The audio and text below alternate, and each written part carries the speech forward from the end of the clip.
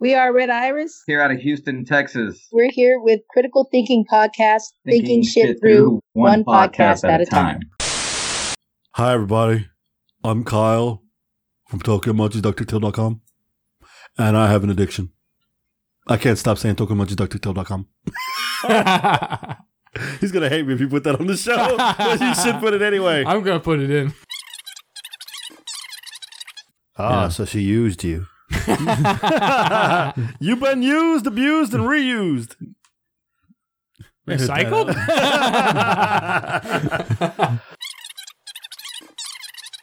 Welcome to episode 801. I'm sorry, I'm just a little dyslexic up in this mother fricker. Here we go. No, let me try to get that. Critical Thinking Podcast is now. Broadcast? Broadcast. Hang on one second. We're going to cast that prod. My throat is chopped. Give me all right. I had a good intro. Fuck. I was going to do it. Shit. I was going to do the. Shit. I forgot what I was going to do. God damn it. All right. Let me try this again. Episode 108 brought to you by Tokyo Munchies. Tokyo Munchies. Breathing. Oh, right. Quit breathing. Back away from the microphone. We need to make him a vampire. That's what you sound like. I'm not breathing at all right now. Somebody's breathing. Ain't me. Kyle, get off the microphone.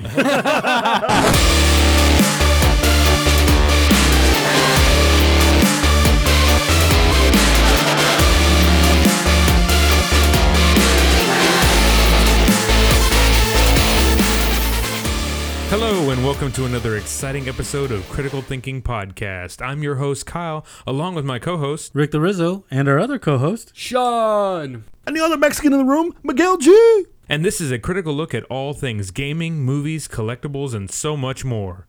Critical Thinking Podcast is now on XM Sirius Radio. Please listen to Critical Thinking Podcast on XM Sirius Radio. I wish we were. Shut up, damn it! I wasn't done. Cap this motherfucker. I was gonna go. We're on iHeartRadio, and I was gonna go everywhere. We're also on DirecTV. Remember, we here at Critical Thinking say, don't quit on anything unless it's cable. Wow. Welcome to episode 108, guys. How you doing, man? we're doing all right. Did you quit cable? Actually, yeah, I've been quitting cable. That's a good thing, because cable's bad. You quit cable? I quit cable a long time ago. Sean never had cable. He's still on that box. You know, turn it and gotta mess with the antenna to get the channel. Fox viewing positions. 13.1, 13.2 and shit, right? Man, I've been stealing the neighbor's cable for years. I don't know what there you're we done. go. Is that a code for sex? I just want to know. Well, I got some hot neighbors, but you know. That's a lot of cable to be laying, bro. Let me know. Sean is dropping cable at TokyoMunchies.com. How was your weekend, Sean? Man, I had a pretty good weekend. Manudity? No, none of that. Oh, okay. None of that. Oh, shit. Sounds pretty damn boring to me now. No, but we did some networking at the house, did some LAN party stuff with some StarCraft. That's a code for sex. I thought he said sharding. I was like, what? Sharding, no. Sharkcraft? So how was your weekend? So my weekend was church? wonderful. Church sermon. That's right. I was busy being holy while you two were partying with the devil. I know. Nice. But running with the devil. No, actually, I can't even fucking remember anything about this weekend now, thanks to you. Now, let me see. Okay, so I did a LAN party and then watched some old 90s shows. Watched for just to like go back and see how many of the shows kind of still hold up to snuff today. Okay. We watched like Xena Warrior Princess. We watched Angel. Nice. And a couple others like that. No Hercules. Dun, dun, dun, I wanted to actually, but we didn't get the time because that's actually where Xena actually first appeared, was in Hercules. So I actually, at first I was kind of like, I don't know, but then I was like, you know what? Actually, some of the stunts and stuff, of course, some of it's over the top and ridiculous, but some of the things was like, man, her fighting isn't actually entirely unrealistic, which is surprising for the 90s, because in the 90s they didn't have a lot of like martial arts consultants and stuff like that, like they do everything these days. So I was actually a little bit impressed with some of the choreographing and the moves, and it was actually, and of course she's hot as hell. I mean, I go back, I'm like, holy shit, I forgot she was that hot. Like in the 90s, man, TV stars were hotter. Lucy Lawless. Yes, Lucy Lawless is hot. Not Gabrielle. She's hot too. Not Callisto. I forget who that was. That was the blonde haired girl that fought with Xena all the time. Fought against her. Oh, yeah. She was Xena's main rival or whatever. Man, I don't even remember her. You know the dude that played Ares died. You know that, right? Really? Like in that show, like they did the show, right? They were in season, whatever they were in, and he was climbing a scaffolding or somewhere in Australia, of all places, I think, and New Zealand, because that's where they film it, right? Yeah, New Zealand. So he was up on there, he fell off and died. Wow. Yeah, they're all New Zealanders. That's why they had such fucking cool backgrounds. That's why he was like only 40 when he died or some shit like that. Damn, pretty young. That sucks. But yeah. So yeah, we had a fun time watching those shows. A lot of them really did hold up actually really well. Some of the things, the effects obviously aren't as good, but other than that, honestly, I found like the acting was a lot more mature. I thought that they were a lot better actors than most of the TV shows I see these days. In fact, they kind of made me, process a little bit and think about some of the newer TV shows, and I'm like, they can't really fucking act as well as they used to, because they were solid. They were really good, at what they did. So they rely on the special effects now. They can't cry. All of a sudden, tears appear. Right? Why did that tear come out the nose? So interesting. Nice. Yeah. So it was a great weekend. What about you, Miguel? Well, let's see here. I Ubered. Oh wow! Actually, I take that back. I went to my wife's high school. Her wife's where she works at. They played their football playoff game this weekend. They did very well. It was very exciting. It was a good time with the family. Then the next day I Ubered just like Rick did and made a little bit of money or had some funny stories there, and actually picked up a couple. Well, I not picked up a couple. Picked up 3 people and 3 girls, and one of them was a guy dressed to the T. He had the wig, he had the bustier on, he had it all. I'm like, okay. And I thought at first glance when you see him coming up, you didn't pay attention from the distance in the dark. You look, okay, 3 girls. And then when you get in the car and they start talking, he's like, "Oh no," doing this. I was like, "Oh my god!" Then I realized it was a dude. So then I was like, "I got a quarter in my pocket if you want." And the girl started laughing. It was freaking hilarious. But he could do pretty good intimidation. He was actually a kind of funny guy. I didn't call him a guy because I knew he wanted to be a girl, so I didn't want to call him a girl because I didn't know if he really just wanted to be a guy. He just likes dressing in women's clothing. So I was just being the nice guy and let him out of my car and get the fuck out of my car and left. But no, it was pretty cool. So yeah, I wasn't balling like Mr. Rick over here, but I did have one exciting story. I had to pick up that Travis Scott crap. You remember, Rick? Mm-hmm. So I went to go pick up some people there, and they told me how to get around. But apparently, cops were ticketing the Uber drivers and everybody else because they were stopping on the road picking people up instead of they're not supposed to do that. So they were causing big, massive traffic jams. And so the guy called me. He's like, "Hey, well, let us know when you get here close enough because the cops are giving Uber drivers tickets." Okay. So I'm like, okay. I'm like, damn it, how am I going to do this? And I pull up and I get right to the light, and the first guy goes, "I think I see you. Yeah, is that your car? Yeah. Wave at me so I can see you." Okay. He goes, "Well, unlock the doors." I was like, "What? You want me to roll up slow? You going to jump in?" "Yes." "Gotcha." Went over there, dropped it down to 5. Doors unlocked. They opened, they jumped in, and we took off. No cop would get me, bro. I was gone. That's some Mexican shit right there. Jeez. And they were white people. I just got skills, bro. I'm a Mexican driving a white car. Wow, is that a code for sex? No, but Miguel's preferences. Whoa. But no, it was pretty cool. It was nice. Don't ask, don't tell. Hey. So then my grandson came over on Sunday, and he's still at the house right now. And my daughter had to get some dentistry work, so she's not feeling too well. But so he's there at the house, hanging out and just having a blast, watching movies with him yesterday. He sat down and actually he likes playing my race cars, because I have a bunch of NASCARs. So he was playing with them, and we were watching stuff on the DVR, and then the big race was this weekend. So he was going to win the Cup. And they stopped the movie because they got finished watching it, and they had it on Channel 2. It was like, "No, I have it recording. I don't want to. Oh, let's just go ahead and watch it. It's almost at the end anyway." And the guy I root for was in the front. It was a hell of a race. He wanted to win it, but my grandson sat down right by my lap with the cars in his hand watching the race with me. He had the winner in his left hand, and in the other hand, he had Harley. So he had Joey Logano on the left hand and Harley in the right hand. So I just thought that was funny. So it was cool. So that's what I did. How about your weekend, Rick? Weekend was good. I had a 3-day weekend because I was off on Friday just as well as you were. I thought I was about to say I had a threesome. Oh, wait. Just wait on that one. All right, I wasn't off on Fridays. This past Friday? I was working. You were Ubering? I got off at 2. No, you said you were off. I thought you were off. Oh, no. No, anyways, I did better Ubering than the MiG 1. The MiG 1 over here, because when he started, he was making more money than me, and I was like, what the hell? And then all of a sudden he was all like, "Now I know how you feel," because I pulled in over 2 this time. Yeah, he got a little shady money too. He got a little dirty money. When we got to the Travis Scott over there when the Astro World Fest, went over. I was like, I'd need to pick up one person. I was trying to get to them. They canceled on me. Then no one pinged. They were behind me, so I had to make a U-turn to go back. I was kind of stuck in a loop, and I was like, God damn. Well, finally, this one chick comes up. She's all like, I'll pay you $40. You take me here. Because she goes, are you an Uber? I said, $40. I was like, cancel. Get in the car. Let's go. We took off. Got that $40 cash money. Put that in my pocket. You canceled your ride? I canceled the ride, not charging them. Oh, okay. And she got in the car. Cash money. Put that in my pocket. This mother. Got pinged again. Went back over there. But this time the people were in the parking lot. In a different parking lot outside from Kirby. So I was like, all right, went there. Picked these two black guys up, which was kind of cool. Got in the car. They went all the way in Galena Park. Damn. And I got it on a 3.8 surge price. So it's 3.8 times the rate. Shit. Ask him how much he made on that. I got all the way over there. It was about $70-something. Damn. With a $10 tip thrown on there. So I got an $80 payoff right there. Holy shit. This fool walking around with $235, something like that after the night was done. Damn. All I had was a measly 163. And then, but talking about before that, though, I picked up, we were at a parking lot, our normal parking lot where we kind of meet and just talk a bit while we're on break. And then all of a sudden I get pinged from him. I was like, it sucks to be you this time because I got pinged first before him. Ends up there was these 4 chicks at the Lupe Tortilla. Drunk as fuck. Fine as Hispanic chicks. So I go over there and I picked them up. They get in the car. And then they're fucking drunk talking all this other bullshit. The one that's kind of sober is the one next to me, but just bullshit. Get about halfway to where their location was, and because they know your name because your name's on the thing.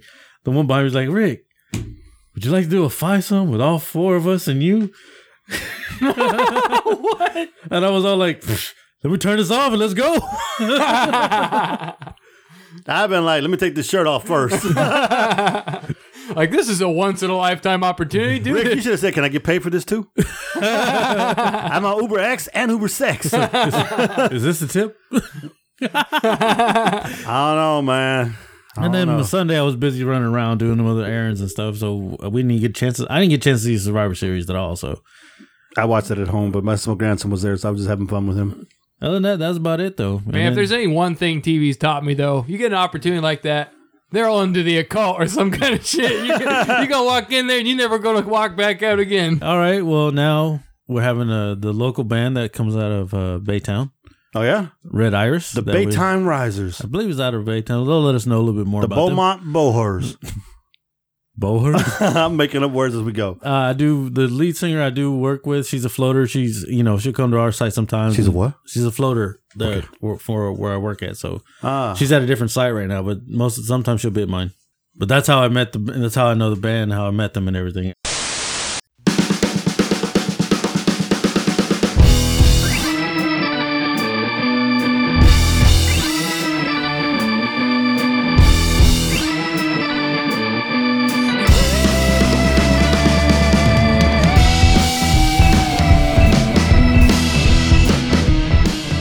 Hey, Rick. Hey. What are we, chopped liver? Hi. Hi, guys. So, look, I know Rick. I met him a few times. You know this guy? The halls of, AIG. Well, I'm Wayne, and I'm from Wales. No, you're not. and Sean is here from Dublin. That's right. I'm here from Dublin. He's Dublin is fat, but anyway. That would be hard. Colon blow. Wait, that's the other way around. Wait. I know. There's Miguel too. Hi, Miguel. Hello. But are you really Wayne? Is it actually Wayne, or are you just being like, He's funny? lying. He's lying. He's just being funny. That's the worst Dublin accent ever. It is a bit crap. Oh. Don't make me break out the Aussie accent. Please don't. Please don't. Okay, I like her already. In the flat earth, flat earth believers or whatever they're called, flat earthers. They're like, there is no Australia, and all the people from Australia are just actors. I'm Hugh Jackman. Dang, then we could be Australian. Like some pretend person. So the band is named Red Iris, correct? Yes. Well, you should know this, Rick. This is for our audience, Mig. One. Never leave off the one. Yeah, that's his last name. It does when you said it that way, just Mig. One. I'm the one, the only, the alpha, the omega. You want to go ahead and take time to introduce yourself to our audience? So my name is Emily Glazner. I'm the singer. Oscar Gonzalez, bass player. Zeke Hernandez, guitar. And we're also known as Boots, OG, and Zico. Yeah. AKA. Gotcha. Wait a minute. She said sicko? No. Zico. No. They just call me Zeke. Oh, I thought she said sicko. I was like, hey, man, we got a lot in common. But like when we really want Zeke's attention, we're like, come on, Zico. You got to put an O at the end. Zico. Yeah. Yeah. Is there one more member of the band? No, they just call him Zeke. That's his nickname already. There's 2 other guys. They're missing, though. Oh, okay. Yeah, because I was wondering. I was like, I only heard 3. I knew I had more. Yeah, we got a few more. Brock plays keys, and JJ plays the drums. How did you guys get started in doing what you're doing? Well, we all used to play in cover bands. I dropped out a while back doing that. Emily and our drummer JJ played together in a cover band. Jay and I played in a cover band years ago too. So basically just doing that. Zeke also has a cover band and has been around the scene for a while. So all pretty much seasoned musicians that decided to try to get together and create and write our own songs that we enjoy playing, you know? Yeah, that's awesome. So do you cover anybody else's songs or just singing your own original stuff? No, it's all originals, definitely. And locations, where do you guys normally play at?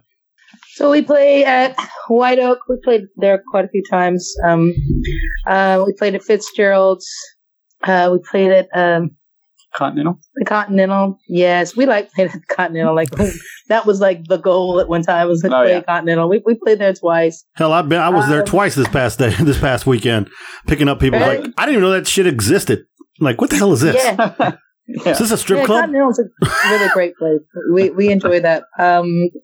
Satellite Bar. I remember when we played Satellite Bar. Yeah, that was one of the earlier gigs. Yeah, I'm trying to.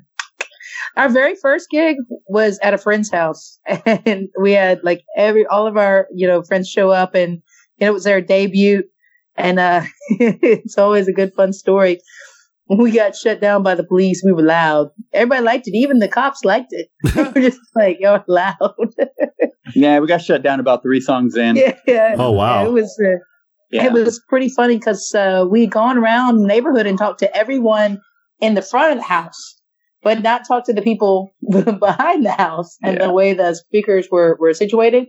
It was the people behind the house. Yeah, they were getting an earful. They were getting an earful. Oh, man. So you guys almost did it right. We tried. Yeah, we tried.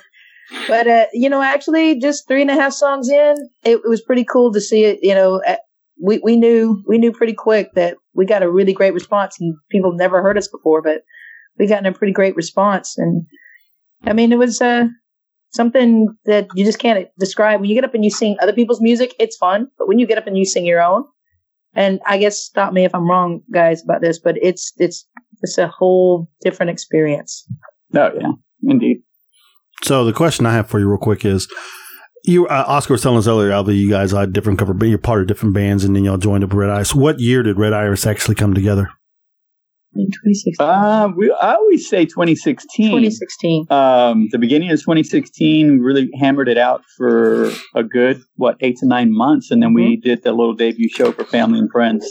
I want to say it was like November. It was, yeah. So we were kind of holed up, just writing, trying to come up with a good maybe set list of maybe 8 to 10 songs. How many songs do you have right now, if you don't mind me asking? Sorry, Rick. I think we're at a good maybe 9. I was thinking more. Well, yeah, I guess a solid 9 to 10, and a good 3 that are almost there. So 13, 14, almost. What genre would you describe your sound? Go ahead with that one, Zeke. Man, that's tough. I don't know. I couldn't even describe it myself because, I mean, I play a bunch of... I started out playing guitar, but back before doing the rock scene, I was playing, Mexican music, Tejano, Bajo Sexto, different types of guitars. And I can't put a finger on what we do because, so I'm going to say what people categorize us as, and I think they were we were told that we sounded, or that we could be categorized as alternative pop rock. The more we get reactions from people from, just listening to us, I mean, we definitely have a bluesy southern rock, some alternative possibly, and then just some classic rock feel. The problem is that we have a few songs that definitely have that vibe, and then the next few, we have one that JJ calls bubblegum pop. So, yeah, he does. Yeah, he tends to like to leave that one off the set. He does. So it's kind of it's hard to pinpoint, but I think that's why we enjoy it, because it's we're not set to say, hey, like that's not our sound, we shouldn't do it. Gotcha. Let's write this. Let's stick to this genre or something. It's whatever kind of throw it against the wall. If it sticks and we like it, we go with it. Kind of. Yeah. Cool. Mm-hmm. So, like every alternative band or any hard rock band, you got to have that love ballad. Y'all guys got that love ballad out there? Or is that bubblegum pop, or is it you got a totally like a love ballad that stands alone on its own, from everything else? I guess that would be Moonlight. So I would say that our love ballad is not like you would think it would be. And Zeke, I guess stop me if I'm wrong, but I would think it would be Moonlight, and it's not a love ballad in the sense of what a normal love ballad would be. But it is me, and the lyrics. I wrote the lyrics. They're really close to my heart, but in a different kind of way. It's not like, oh baby, please love me. It really isn't. It's even though you're gone, I still love you, and I'm still going to carry on. That's what it is. I got you. Pretty deep. Out of all the songs y'all have done, have y'all actually recorded and made an album yet, or y'all still just yeah, we have clubs? an EP. Zeke was saying that earlier. We have an EP out. All right, 5. 4-song? Yeah, 4-song EP. Yeah. Yeah, the EP, you can actually find it on www.redirismusic.com. That's for free listening. You can definitely download it off of iTunes. It's on Spotify, all your media outlets. But it's basically a 4-song EP that it goes through. I like to call more of the transitioning of kind of what we started, and then kind of going into that, like, what are we, and we don't know what it is until we just play it type of scenario. So there's 4 different types of songs on that EP, Okay, so I have a question.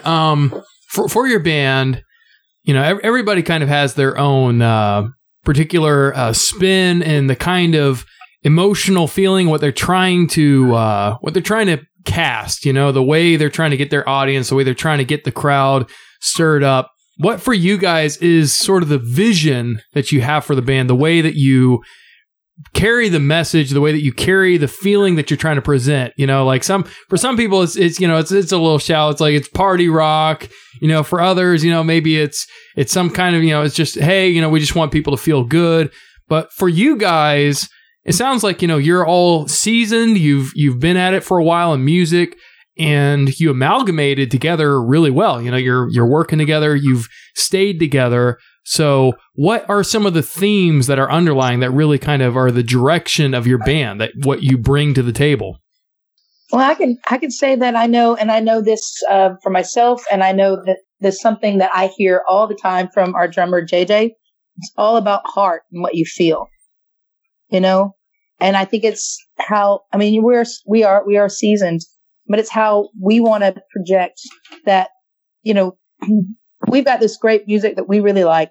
We want to share it with y'all, and it makes us feel this way when we play it, and we can share that, with our audience. And even I've noticed, even yesterday when we played, there were people in the audience who caught on to the songs and they started singing along with us. It was just something, you get a smile in the face, or when somebody comes up and says, hey, I like that lyric, what were you thinking when you wrote blah, blah, blah? And I know, like, Zeke's got some amazing riffs, that are just like really catchy, and like everybody, like in Moonlight, and then like in Because of You, and there's different things that, people hear that. And that's just us putting our heart out and sharing it with y'all. It's not, I don't want to sell a whole bunch of stuff for me. It's just this, I'm going to share my gift with y'all. Yeah, no, definitely. Just trying to write the best songs that we enjoy playing, and hopefully other people will enjoy them as well. Really. Mm-hmm. Absolutely, absolutely. So, what would be for you the defining song that you guys have done so far, say on your EP or whatever? What would be the defining song that kind of sums up what you're bringing to the table musically, and what you just shared of what you're giving to people as musicians and presenting to people as artists? What is that song? That's a tough one, honestly. I do like all of our songs. I think Moonlight is really a great song. I think Drowning is a really good song too. Both really different in a way. Mm-hmm. But yeah, that's a tough one. What do you think, Zeke?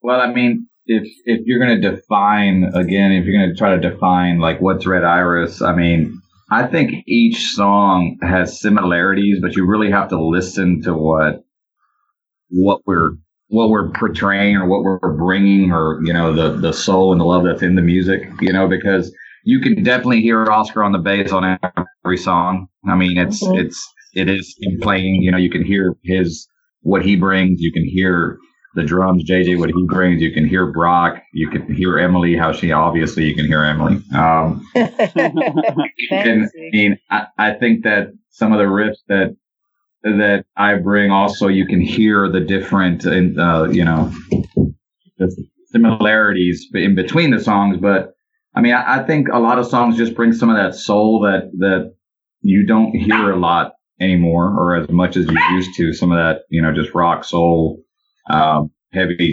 ballad driven riffs and progressions and things like that. So, but to summarize it, I think it would be probably, Moonlight we're pushing as I would say a single, right? It's really a great song.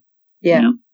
And, there's other ones like, Mother Mary is a very heavy rock ballad type of situation there, where it's, where it really captures people. And then we get a lot of good reaction from Arise, 70s, 80s, and 90s rock, also with some alternative in there. So it's difficult to say because it's something that we're doing. But if we want to name one, I'd say that Moonlight is definitely probably a single that we're pushing. Yeah. Have you guys heard it? It's a really good song. Yeah. I wasn't sure if you had heard the EP or anything, or any of the songs off the 4 songs we did on the EP. First song I heard was Moonlight because Emily showed me the video you had on YouTube of it. Oh, okay. Yeah, Rick posted them up in the messenger. Okay. Oh, cool. And that one came about pretty easily. Zeke had the guitar line there in the beginning, and I remember he sent it to me. Just kind of recorded it. I think just through Messenger. He sent me the guitar riff, and then I just wrote the bass line around that, and then we got together and started playing it for everyone. And Emily had lyrics already in her head, and it came about pretty organically. Yeah, and that's exactly right. I can remember right where I was standing when he played that, and it's that beginning part when he started, when he played that, and I just heard the lyrics right in my head. I mean, it was like a just meant to be kind of thing, Yeah, absolutely. So you guys, before you became Red Iris, and going back to you being a cover band, but it's not even it's just about you guys. I'm going to ask you 3 this question. Emily, Oscar, and Zeke. Who inspired you? I mean, what singer inspired you to become a singer? Emily, Oscar, what bassist, Zeke, what guitarist? Oh, that's great, because that's exactly the same question I was going to ask them. Same thing. So guys, for each one of you, what is, and this is a hard question, what is the artist that kind of sums up what is inspiring your direction, what you're doing musically?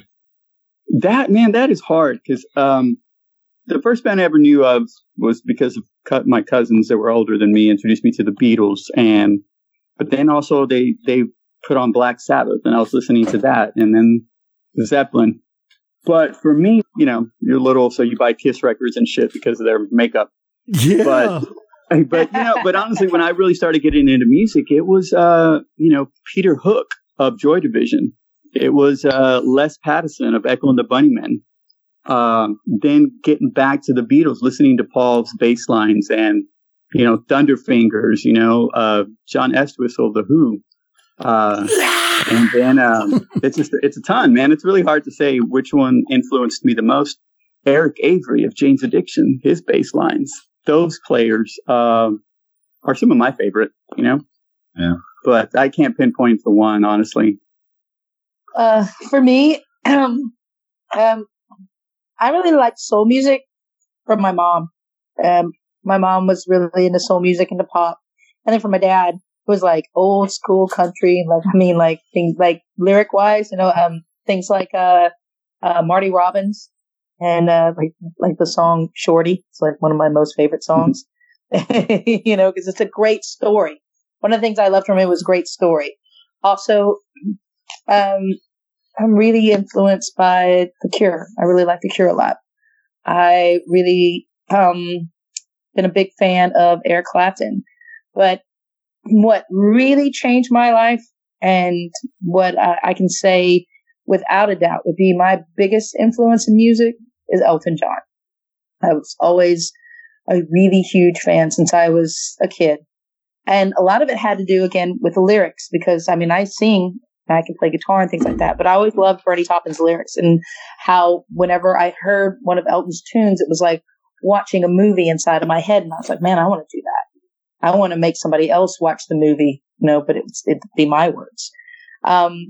Definitely Elton John. Like, the way he sings, the way he, if you listen to him from the 70s all the way till now, it's different and how unashamedly different, because you get older and you change the way you do things.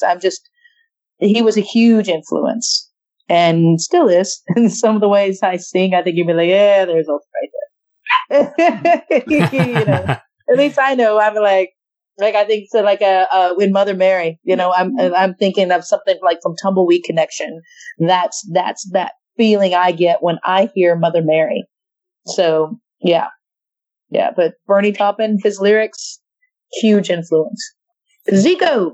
So it's like you guys know you're not going to get one answer from any of us, right? Absolutely. You're artists, so we expect that. Yeah. Yeah, it's just, I come from a different background. I started off playing, type of, I guess you can say ballads from the Latin side, Mexican side, however you want to say it. But I did play that for a long time, so I got a lot of inspiration from growing up from my parents and things like that, from just listening to Mexican music, Mexican style music, and I played that for a long time. I actually played in a band that did that. So I got inspiration from that side, but what I really liked was rock. So then, I remember listening to a lot of Guns N' Roses growing up. My brother always blaring it on the radio or blaring in the car. So they became very, quickly one of my favorite bands growing up. So, them to Red Hot Chili Peppers to Pearl Jam to, I'm more on that side of the scene than these guys. And that's kind of where a lot of the inspirations just really come from. And, to me, Slash is one of the greatest rock blues guitarist type of sound that you can have. So, that's really kind of where my side comes from. So I don't have a long story. I like it all. I like a lot of music. I listen to a lot of music. I listen to a lot of players. But it's just more that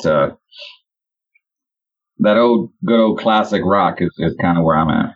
So if I said to you Tom Morello, what would you say? I'd see. So I listen to Rage a lot too. So so I play some Tom. I like what Tom does, and I definitely dig it. So yeah, for sure. Interesting, Emily. When Rick was showing me something, the video, for some reason, all I could think of was. Correct me if I'm wrong, guys. I don't know. Amy Lee, is that right? Evanescence, right? Yeah. Yeah. That's what I pictured. I heard, like I said, I was listening to the lyrics, but I was watching. That's all I could think of. Yeah, I never liked that band. Oh man, yeah, honestly, I love it. I can't. You know what? I can't tell you one instead of being Amy Lee, to me, like when I'm standing out there, actually most of the performers that I've ever watched that I really like are guys. Like I've always been, like I watch, guys perform, and I normally listen to a bunch of singers. But if it was any female, that I would be thinking of when I was playing something. It's more like of a Janis Joplin thing. It wouldn't be nothing against the, nothing against them at all. I mean, a lot of people like that band. Yeah, but I like the band. I've heard a couple of songs, but yeah. That's more of my feel of what I grew up with, okay. And what I know of, that and even you'll laugh, but even oh man, what's the guy who pulls his hair all the time? They used to make fun of him in Saturday Night Live. Kind of thing, what would I do if I sang out of tune? He did Joe Cocker. That's it. So that kind of thing is where they just put their literal heart and soul out there, and sometimes I look kind of crazy up there, I'm sure. But that's what I'm thinking. That's what I've watched, throughout the years. Even I can remember being a kid and watching George Michael up on stage, and he's such a great entertainer. He would run from one side of the stage all the way to the next, back and forth. But if it came to a female, it would definitely be. I mean, if you've ever seen any footage of Janis Joplin up there, she left nothing. Yeah, it was just all out there. When it comes to songwriting, is it as a group, or does someone do the lyrics, or? Well, Emily definitely handles the lyrics, but Zeke will come in with the guitar riff, and I'll write around that, or maybe I'll try to come in with a little bass line, and he'll write around that.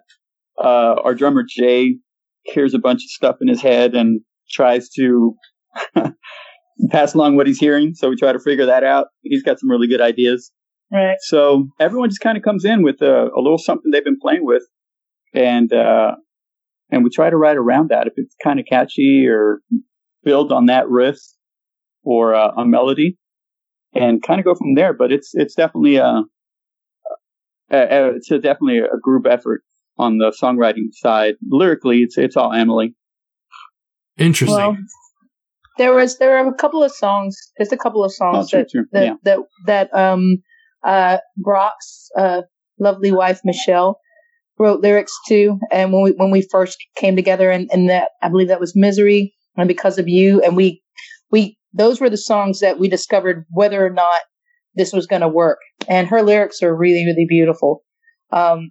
So she had a lot to do with that. And the most interesting one though is there's this song that we have, and it is on the EP, and it's called Emma's Song, and we call it Emma's Song because for some reason we just couldn't get that timing of those chords down right. And Brock's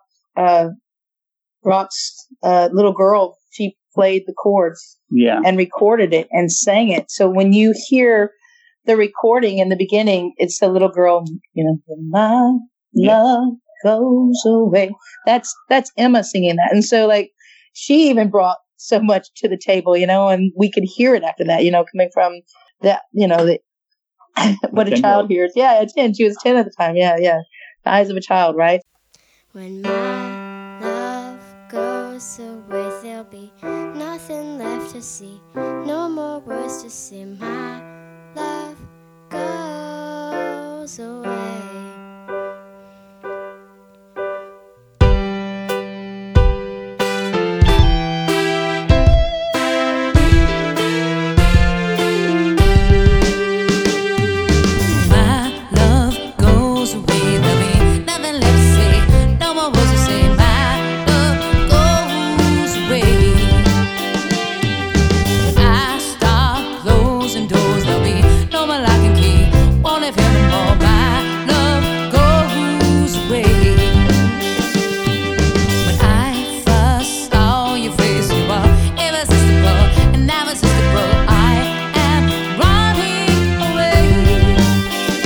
There be no song.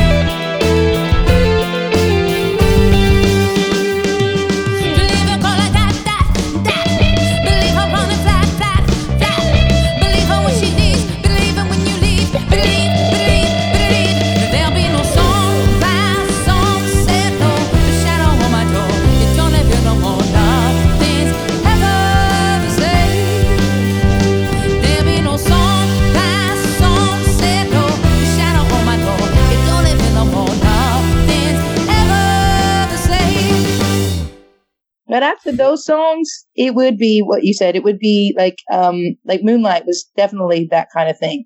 You know, that's really fascinating. Like, because to me, I'm going to use you guys a little bit as a think tank for something I've been personally kind of cogitating over for a while.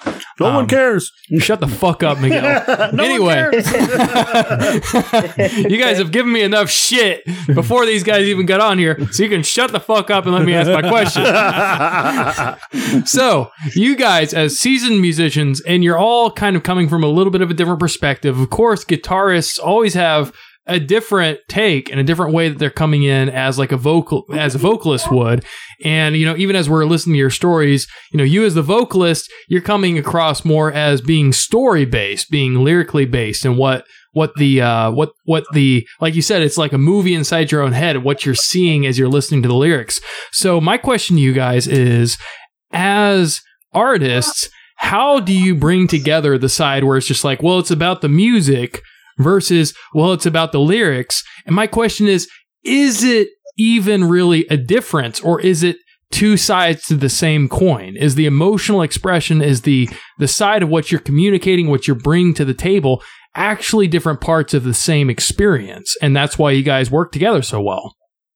I think everybody really, you know, respects basically what everybody brings. So that makes it a lot easier for me, because I can just write a new riff and everybody will like it. So, but I mean, I think it really, when it comes to comparing, or hey, what are we going to write around a lyric, or what are we going to write around a riff, or what way are we going into this song? What should we talk about? It really becomes just like, I think we all just generally accept where the song is just taking us as musicians, and where it's taking just ourselves as just listening to what somebody not should be expecting to hear, but what's going to capture the attention of the audience, right? And yeah, it's definitely it happens organically. I mean, there's stuff that we left off the table. I mean, that we thought were there's so much off the table. For whatever reason, it just we couldn't hammer it out, or we're going to get back to it. There's a lot of ideas like that. You know, hopefully we will revisit, but yeah, if they didn't come together organically, I guess the way we would have liked, then we'll put it on the back burner. But I guess they're one and the same. You want the lyrics to mean something and be catchy or melodic. It's going to draw people in. But then the music's got to be right there with it too. One doesn't, take precedence over the other. Yeah, I totally agree with that. There are times where, and it's because it's not just doing the lyrics, it's also like I'm writing the melody too. They're always like, the melody cannot sound the same as what Zeke's playing, because sometimes you jump into that. And so like when I'm writing something, a lot of times it's either JJ or Zeke will say, hey, maybe not do this octave, but do this other octave. And so even though I'm writing the melody, in my head, I don't have an instrument. I'm just doing it, in my head. And I take that into account. Sometimes there's a little pushback between, everybody, but that's what makes it so good. I mean, because if I just went in there and I just did my own, it would be so plain. I like the fact that there's discussion between all five of us. Every single song, there's discussion between all five of us. Yeah, it's definitely collaborative. Yeah, and the way it grows, it like just yesterday, the drummer JJ and I were talking about how long it took to write Arise, which isn't on the EP, but there's footage of us just to get the ending down, like the way we wanted it. It took a good 3 months, if not longer. And we worked on it. And now it's just like, it's secondhand. Like we just know it just right away, and we do it same way. And it's just so comfortable. But knowing that it was all of us that brought that song to where it needed to be. Yeah. I mean, I don't know if we make things more difficult being that way. Cause Emily could come in and be like, hey, I have this song, guys. It's already done. Right. Oscar write a bass line to it. Zeke play the chords, come up with the lead. And that's that. But I guess that could be a lot easier, if we all did that individually. But that's not really true to what we're about, Just wouldn't be as good. Nowhere near. Yeah. I think we just challenge ourselves more than we don't We don't say, "Oh, okay, well that sounds good," or that's your. Never. No, it's never on the first take. Never on the first take. It's always. I think we make sure to get each other out of our comfort zones. That's the main thing. Because if we all stay in our comfort zones, then each song will sound similar to the last one, and we'll never create something that's unique or that doesn't sound like the previous song. So doing that, I think helps us change the feel. Yeah, I love how we'll play it one practice, and the very next week, JJ will come in and say, I heard something different in my head, and he'll explain to us what he heard, and that we hash it out and we see which one. So yeah, it's everyone. It's it might be a little. I wouldn't say it's harder, but it definitely pushes us to do something pretty special, I think. Yeah. That doesn't mean that there's not like that pushback. And sometimes that pushback is fun. It's not like that. It's not all rosy and sweet and maybe that'll be a great idea. Yeah, it's not always like that. That's interesting. No, we understand what you're talking about because before, right now there's 3 of us, but there was 4 of us, and technically there's still 4 of us, but our 4th member hasn't been with us for a while due to work constraints and stuff like that. But we definitely do things as a group here, so there's pushback back and forth, and so we understand what you're talking about, which is going to lead me in my next couple of questions here. But let's get the simple one out of the way. Red Iris. How'd y'all come up with the name? In the kitchen, it's so boring. In the kitchen at Brock's house, we literally were just throwing words out, and it was like process of elimination. We're like, now scratch that. We're literally throwing words up against the wall and just kind of scratching them out, and then narrowed it down to 2, Red Iris, and something. That was it. Yeah, it was really hard. Yeah. I mean, it took a while. Because we all had to agree on it. And we had 2 columns of names, right? And we were putting them all together. And we'd say one, and we're like, no, we already know a band that's got that name in it. We'd say another one, no, we didn't like used it to be a band of that. It sounds too much like this, sounds too much like that. It was actually kind of funny because Iris was on the board, and then never getting Red wasn't even gotten scratched off, and all of a sudden just Red came out, and everybody's like, well, okay, I can live with that. Yeah. So we had to come up with something. We basically had been a band for a good 8 or 9 months and hadn't decided on and the name. We had that show. And we had the show coming up in the backyard, man, or whatever that was. So it was after practice. Everybody's like, "Listen." It was Brock's walk, and she put it up on the computer, and she put the columns up, and it was just the 5 of us and her, and we went through them, and everybody. I think we had something to eat, sitting around just trying to figure out. I mean, it wasn't like a shot out of the dark, and this is just like a moment. It was like, all right, that'll work. That's hard. I mean, I don't know if you want the band name to be real meaningful and attached to it or anything, but you kind of would like it. But then it's kind of hard to come up with it. But I think it's really grown on it. Grown on us, though. Yeah. Mm-hmm. That's interesting. So.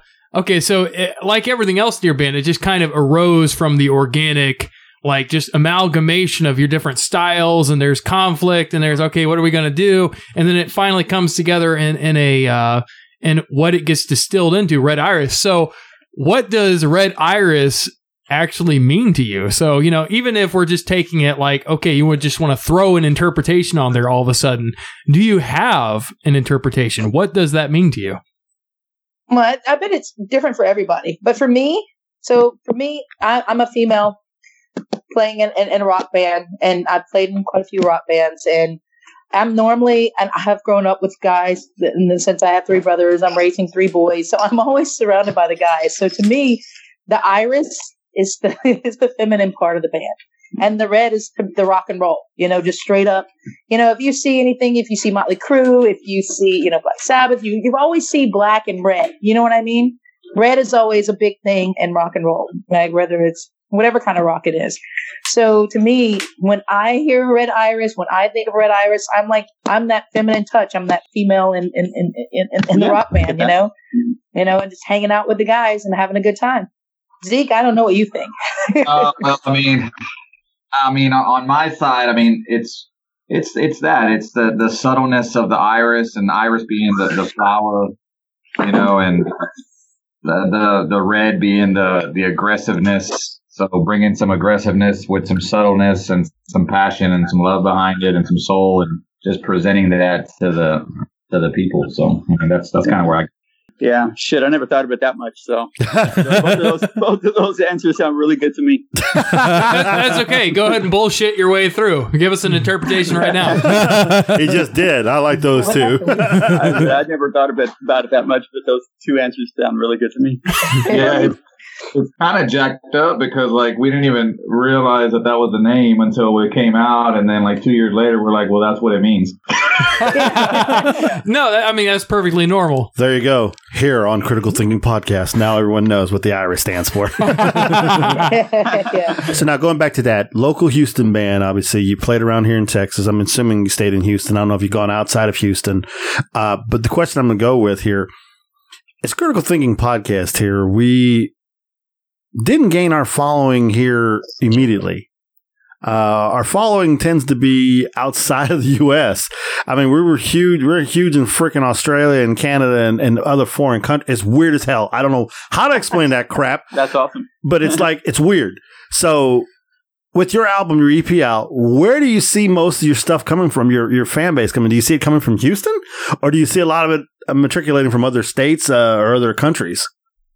You know, it's funny because, well, definitely Houston has, you know, our homegrown roots, and you know we have fans here because of that. But it's weird you say that because if you go to our Spotify or if you go to look at the stats of the accounts and things like that, it all comes from overseas, like Europe. There's a big majority that comes from that little descendant area. Some Australian folks listening to us and things like that. I mean, we're getting spun in Chicago and Boston and things like that on some internet radios, and we're actually on the Katy radio here too, on the internet. But it was weird to kind of look at those stats and kind of show like, wait a minute, people were like streaming us over there and they continue to do it.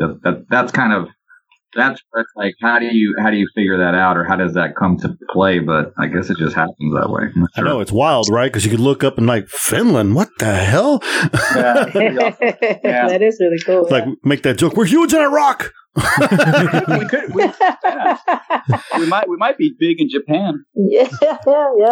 Hey, guess what? One of our sponsors is from Japan, so there you go. There you go. Yeah. I will throw something out for you guys. After the show is done or whenever, I would recommend you guys contacting a young lady by the name of T Dawn. She's at Beyond the Dawn Radio, the internet radio as well, but they're out in California. They play us every weekend. They play us twice now.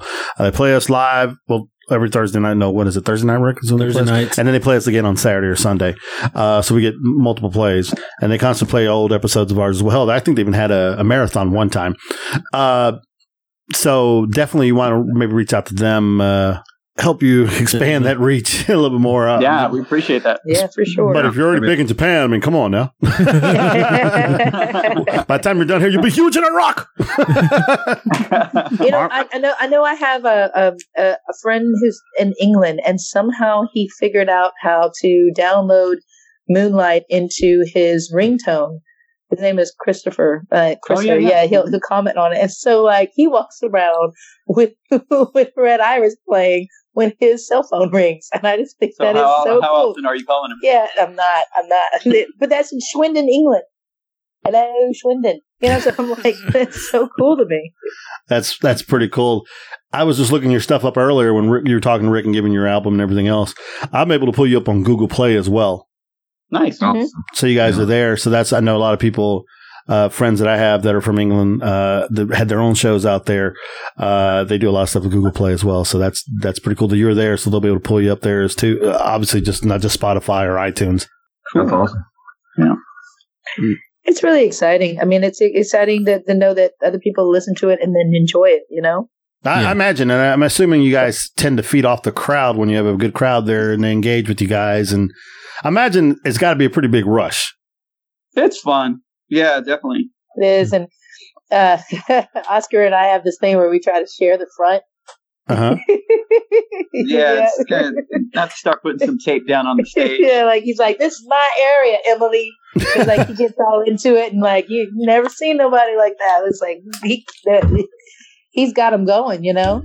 No, y'all are wrong. Actually, you're wrong, Emily. That's actually my area. left side? On the left side? I don't know. Like Zeke's got the right, I got the left. Yeah. So I'm trying to squeeze in, because they go back and forth, but you haven't hit me with anything yet. I run into Oscar a couple of times and he's hit me with the base. And it's a nice big Thunderbird, so she doesn't want to get hit by that. Crap out of it. Yeah, so I'm always thinking, this is Oscar's side. Eventually she'll just be standing in the back with the keyboard. Yeah, I'm just back there with JJ, like, hey. It's safer back there. Yeah. Not being in the music industry, not knowing how things work out. I know you guys were playing. You said like what's that place downtown again? You just mentioned the Continental. The Continental, and there's other spots you get to play. Have y'all attempted to try to get into like a bigger venue, like maybe like a Cynthia Woods or something like that? I don't know how hard that is, or is someone else like had a chance to actually come to you and say, "Hey, would you like to open for us?" I was just talking about how that would be a goal, opening for a particular artist that I like, but like for something for us to push towards. But playing at the White Oak is really actually it's a pretty cool place to play. Shows. I mean, those are whenever we do. I mean, like so when we played at the White Oak, the last time we played was the last time. The last time we opened for with Disciples of Dio Disciples, which was like Dio without, basically Ronnie James Dio's band. Yeah, with Ripper Owens, who took Rob Halford's spot in Judas Priest. Yeah, and then before that, we opened for Puddle of Mud. Like we were direct support for Puddle of Mud there at the White Oak, and then the coup de grace would be when we opened for Corey Feldman. By the way, that was fun. The Goonie. Yeah, we did that. Nice. That was great, man. That was actually... It was funny because actually it was sold out. It was the upstairs room that holds about 300 people. So luckily, and for whatever reason, they were there pretty early. So we got to play to a packed house, and it went over really, really well. Yeah. We got quite a few fans. Then he came on after this DJ guy played. And it was good, but he played for a good 2 hours, man. Yeah, he did. Apparently, Corey's got like 5 albums. Yeah. Holy crap, I didn't know that. The room cleared out pretty quick. Because he was up there for 2 hours. Yeah, they were done. It was an experience. Let's just say that. It was an experience, but we got a lot out of it. We had so much fun. It was cool. I think that opened the doors for us at White Oak. It sure did. And we played there like quite a few times now. Yeah, I think we've done about 3. No, 4 times. We did our own show there as well downstairs with other local bands. So we really enjoy that. I know that we've had offers to play the House of Blues, the Foundation Room a few times, and we're working on that. We went all the way to Austin and we played outside of the South by Southwest. That was cool. We had people coming in off 6th Street and coming in and listening to us, which was really, really, really cool. And we would like to do that again, get out there. So those are the goals, and playing places like that. And we started off playing some smaller places. But yeah. What do you mean? We started off in a backyard, broken up. We're getting smaller than that. Yeah. Well, then after that, there's some other smaller places. Like downstairs, Fitzgerald's, it was a little smaller, but then we got upstairs. So it's been good. So like not anymore at Fitzgerald's, and they sell it. Yeah, I think January is when it's gone. They'll have to come play at the 200th celebration of critical thinking. They'll be like us and nobody else. So, as a goal, what's the end game to y'all as a band? Like us at Critical Thinking, like our end game here, our end goal here is actually to do this for a living. Yeah, that would be nice. I'm going solo, man. Screw y'all. I got a solo career. It's funny to me because it changes after we reach the next goal. I can remember for the longest time we really just wanted to play Continental. It's a cool place, and we got there. And then then we played the White Oak.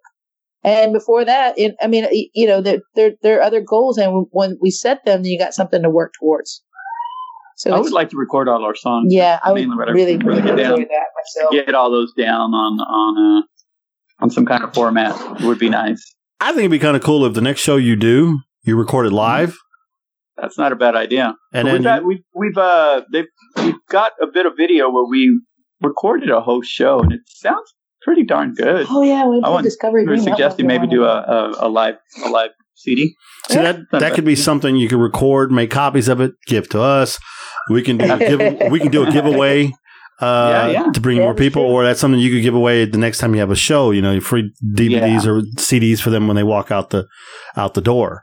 Because word of mouth is huge, especially. I mean, it's been huge for us. I think Brock records like every show. Yeah, like I'm saying, we have some pretty good video of us. Yeah, live, and then just audio of us live too. Yeah. Brock, am I right about that, Zeke? Doesn't Brock record like every show or almost? Yeah, well, probably not every show, but he does. He brings his report. Yeah. When you do your shows and you're playing live, I just mentioned you're doing live. Have you ever had anybody Periscope you or even do a Facebook Live?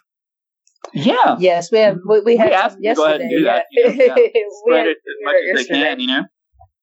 Like I put on my I think I might have sent it. Rick, I sent you a video of and it was Moonlight. I think what we did.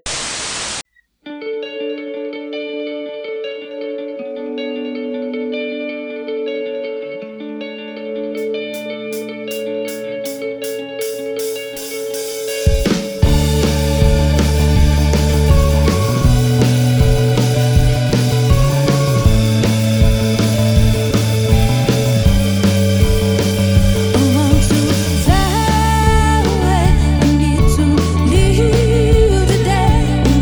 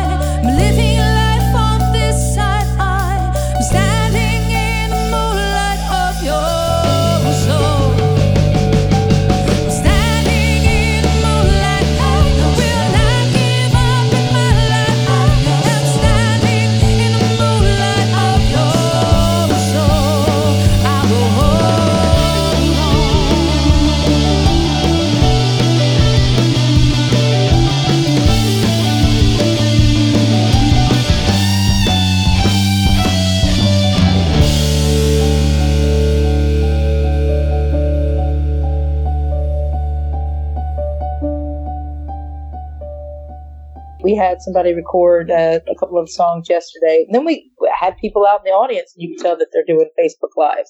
You know, that's really, really cool. And I think, the more they share, the better. I don't think there's any negative in that, you know? When we played the Rockefeller, that Facebook Live, I think Michelle had done that one was really, really good. Sounded really good. Yeah. That one was, and playing that venue was a lot of fun. Yeah, Rockefeller was cool. We played with Santa Scooter. Yeah, there's a lot of history there. Well, I know you have your YouTube channels, Rick was saying earlier. So you have stuff out there. I mean, you put videos, whatever you guys are doing, songs releasing. You tag us in it. There's more ways we could help you, you know, spread you out there, and we could tweet it out and everything like that. Yeah, that's cool. Okay, well, I do have a question. So we're going to get a little more into the shallow territory. You brought it up, not me. Well, I have to represent you fairly, Miguel, especially when you're tired and having an old man moment. Oh, okay. But for you guys, would you describe yourselves as nerds in any sort of way? And if you are, what would be the thing of interest for you? Like Star Trek, Star Wars, Marvel, DC? What are your interests? Porn. That is not a valid category of nerddom. Moving on. Have you not seen Star Trek porn? What the hell is wrong with you? That's a category of porn, not of nerddom. It got awfully quiet. I know, but I'm not a nerd, so I can't answer that.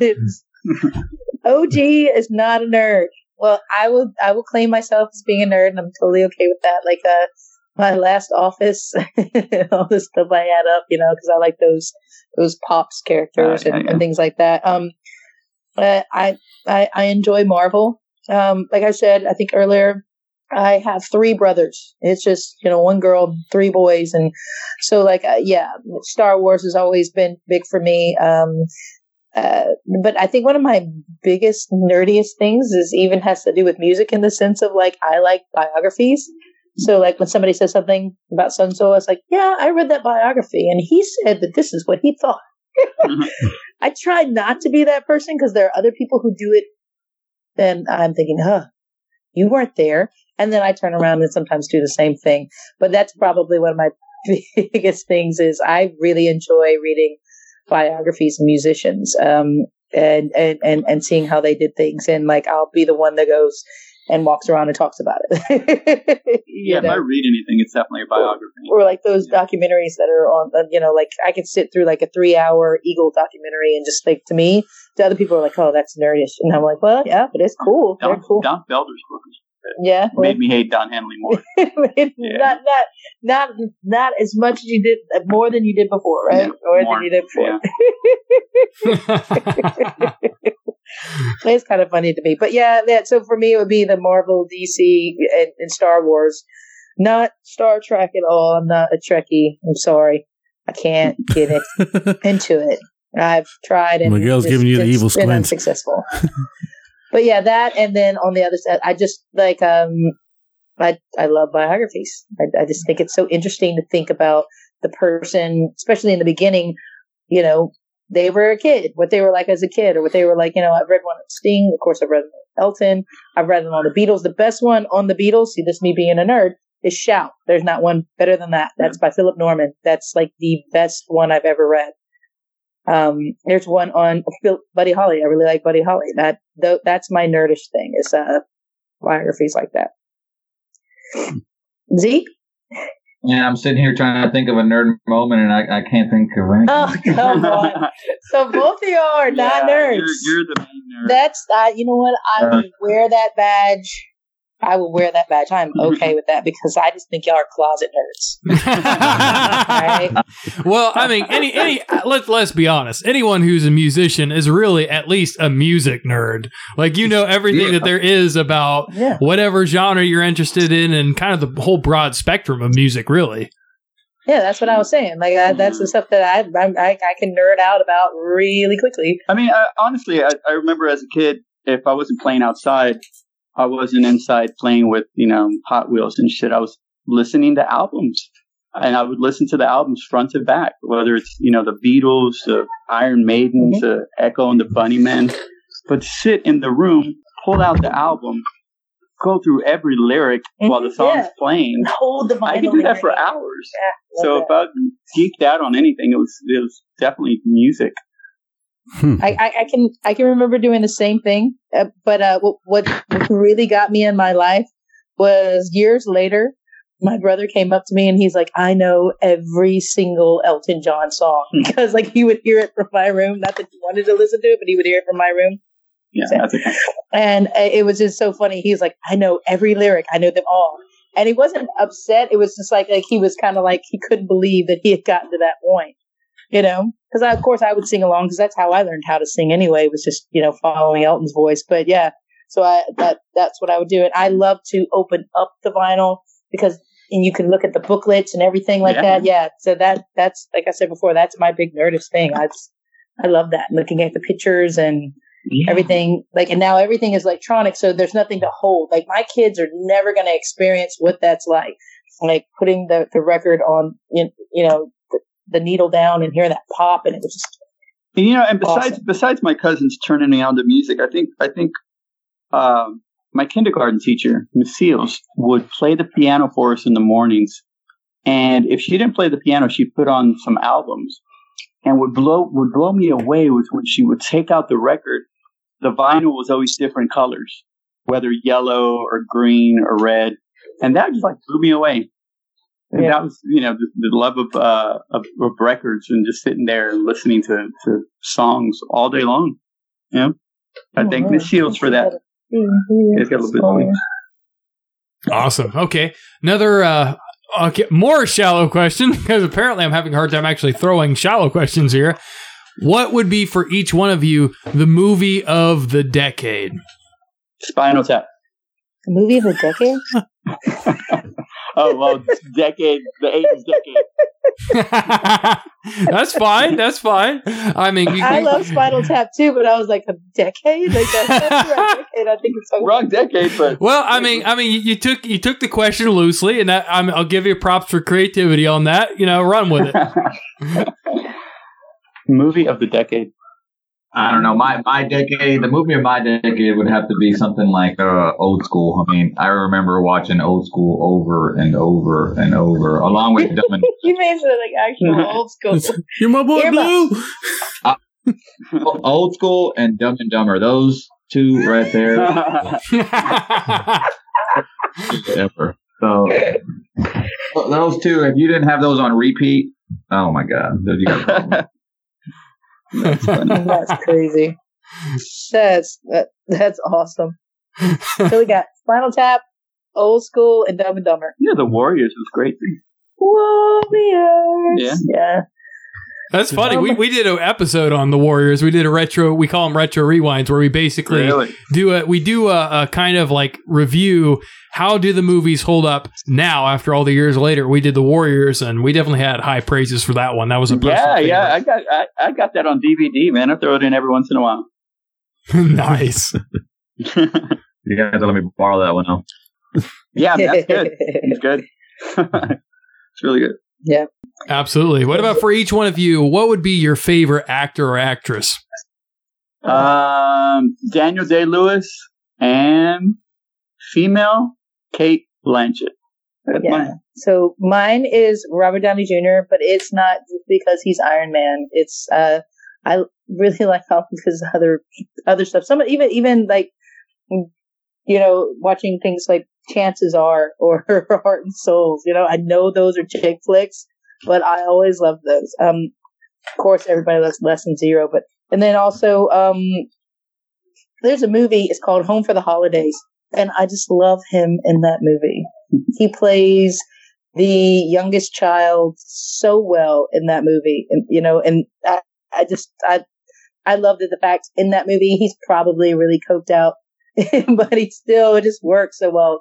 Chaplin, just great. And then actress, I'm not really sure.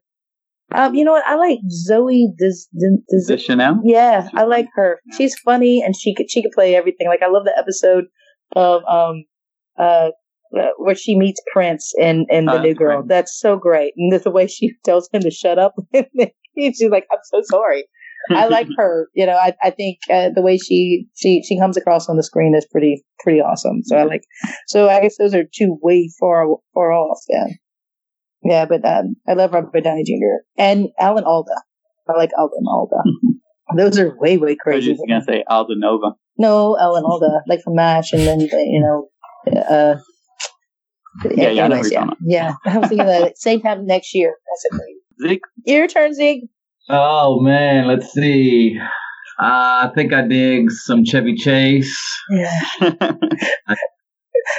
Dig some Adam Sandler. And the female side. I mean, there's a lot of. I'm more on the comedy side. But females, I think Sandra Bullock's always done a great job in whatever she plays. She does some awesome roles, and yeah, that's probably about it. I'm sure there's more, but I mean, you said name one, and I'm already we're at 3 or 4. And he starts gazing off into infinity. So, another question. So we are obviously in Thanksgiving week and heading towards Thanksgiving. So really quick, for each one of you, what are some of your, just Thanksgiving plans and traditions, things that you guys will be doing? Well, I am going to my parents and my brother and my kids and I are going to go to my mother-in-law's. I always make sure that we do something all as a family. Nobody gets left out, kind of thing. And what we normally do the day before Thanksgiving, so it'll probably be Wednesday, is my kids and I will put up the Christmas tree. That's what we'll do.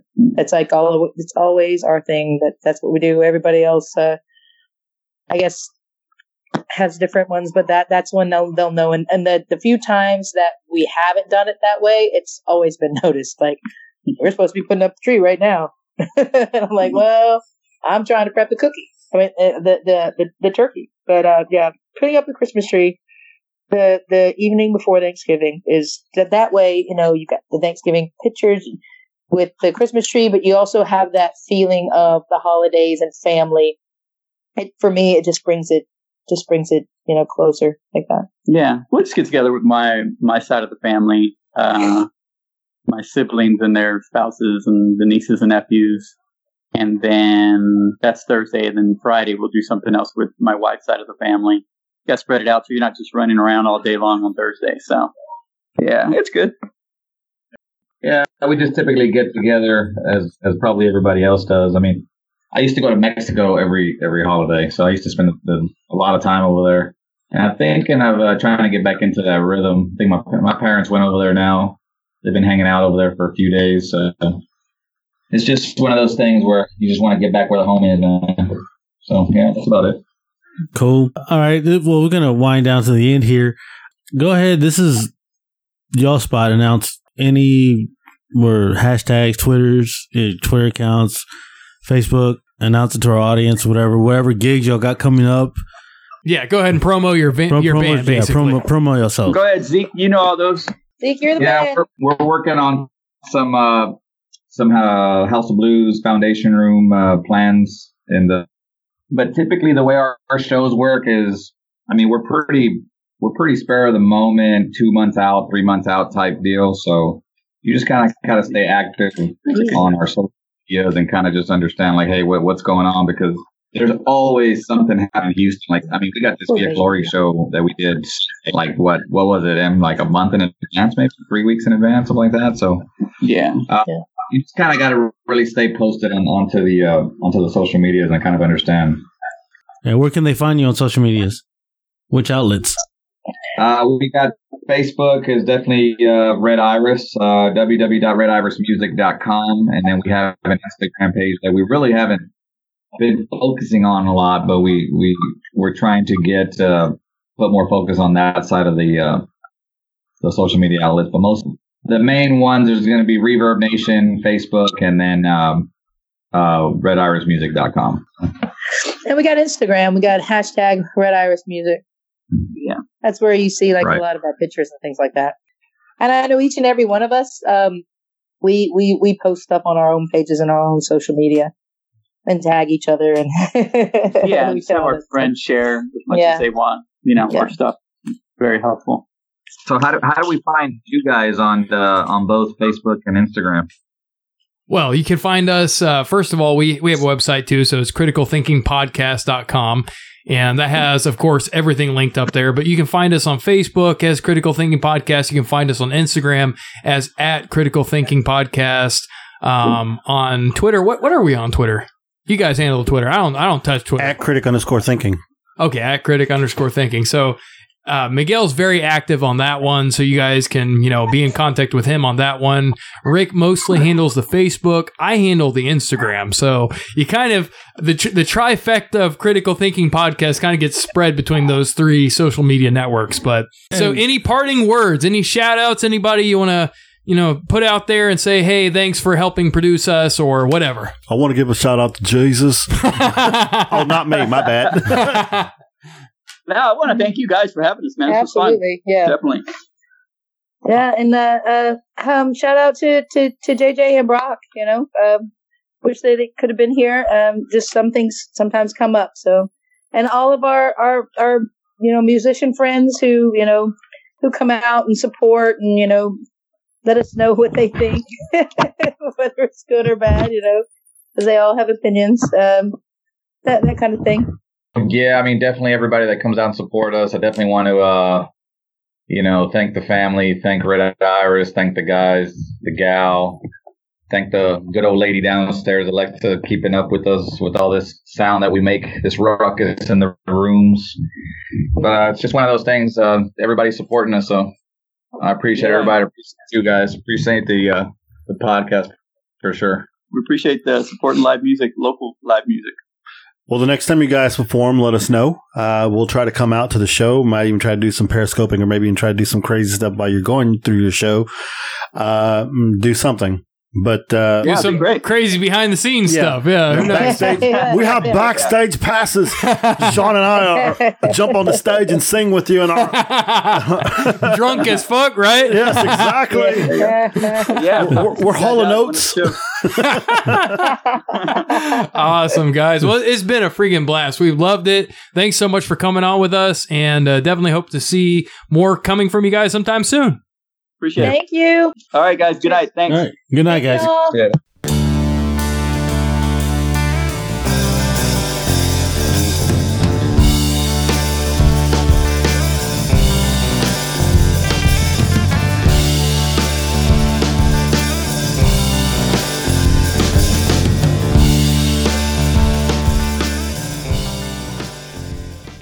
So, ladies and gentlemen, that was Red Iris from Houston, Texas, joining us on episode 108 of Critical Thinking Podcast. Yay! On the week of Thanksgiving. You guys are like shocked to hear me do it in such a normal voice. You're waiting for I was like, where's the catch? There's got to be a catch here somewhere. There's no catch. Now remember, if you're listening to Critical Thinking Podcast, you must subscribe to Japan Ramen Box and TokyoMunchies.com. And also drive by our other sponsors, Uncanny Comics, located in Rosemont, Texas, and go buy some comics. Or go down to Tanks Paintball on Southwest Freeway and shoot someone in the ass. So what do you think of the Red Iris?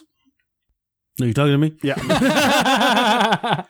Yo, Rick, what you think of the Red Iris? You ADHD motherfuckers are both over here playing with cords and shit here on the table.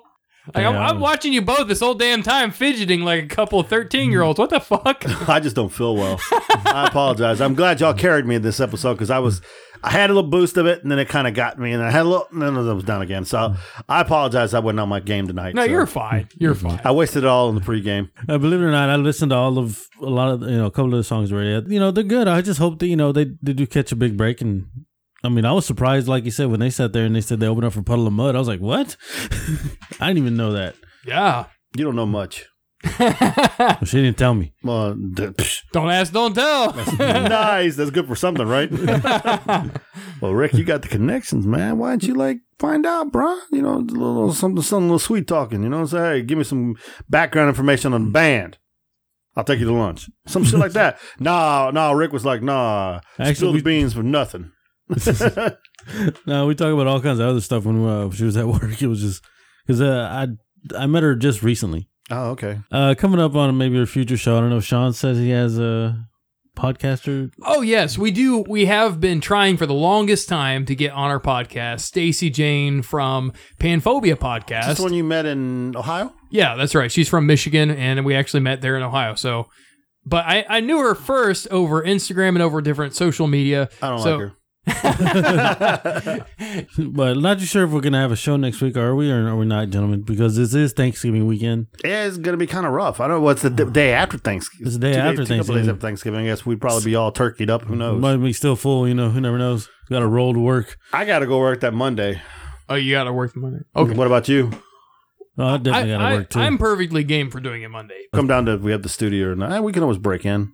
Yeah, I got breaking and entering. Woo! Can't break in. I got a key, podcast from jail. Everybody. Right. Rick has the keys. Always the back door man. You know this. Man, we already did like the Jailhouse Rock cover for the True Showtime. Now we're gonna do like real pictures. Like nice. I'm just curious what you're gonna come up with this one. I have no idea at this moment, but I'll definitely figure it out. Assy McGee. Assy McGee. Maybe I'll just take a picture, like an old portrait, one of the old paintings of like the Pilgrims and the Indians, and we'll just put our faces on like that would work. And shit like that. Miguel, you're gonna be the turkey. I knew you would. The turkey or the ham? Either way, I better have some blades. Because I ain't going down. There ain't nobody biting my ass. Rick wants my ass. Sean wants my ass. No. You ain't getting it. Because I ain't gay. We have a lot of material that says otherwise. What the hell? I was, no. So again, guys, for our sponsors, Uncanny Comics, Tanks Paintball, Tokyo Munches, and Japan Ramen Box, we appreciate you joining us on episode 108, where we had our guest, Red Iris, Friends of Rick, local band here in Houston, Texas, who does have a pretty unique sound. If you get a chance to check them out at their clubs, wherever they're playing, please go see them, support the band. They are pretty damn good. And as you could tell per our interview, they are really nice people. And, we're all about helping the nice people, whether it be into the middle of the street or across the street. That's what critical thinking is here for. Thinking through shit and just giving it. One podcast at a time? Exactly. So I'm your boy Meg One, along with Rick the Rizzo, Sean the Irishman, and the dead guy. Yeah. In memory of Kyle. We out. Hey guys, you can connect with us on iTunes at Critical Thinking Podcast and Twitter at critic_thinking. And also on Facebook and Instagram at Critical Thinking Podcast. Ladies and gentlemen, Critical Thinking is on Beyond the Dawn Radio, which is known for playing the best indie radio music around the world. On Thursdays at 7 p.m. Pacific and 9 p.m. Central Time. And if you like the show, please 5-star the episode and tell your friends. So thank you for joining us, thinking shit through one podcast at a time.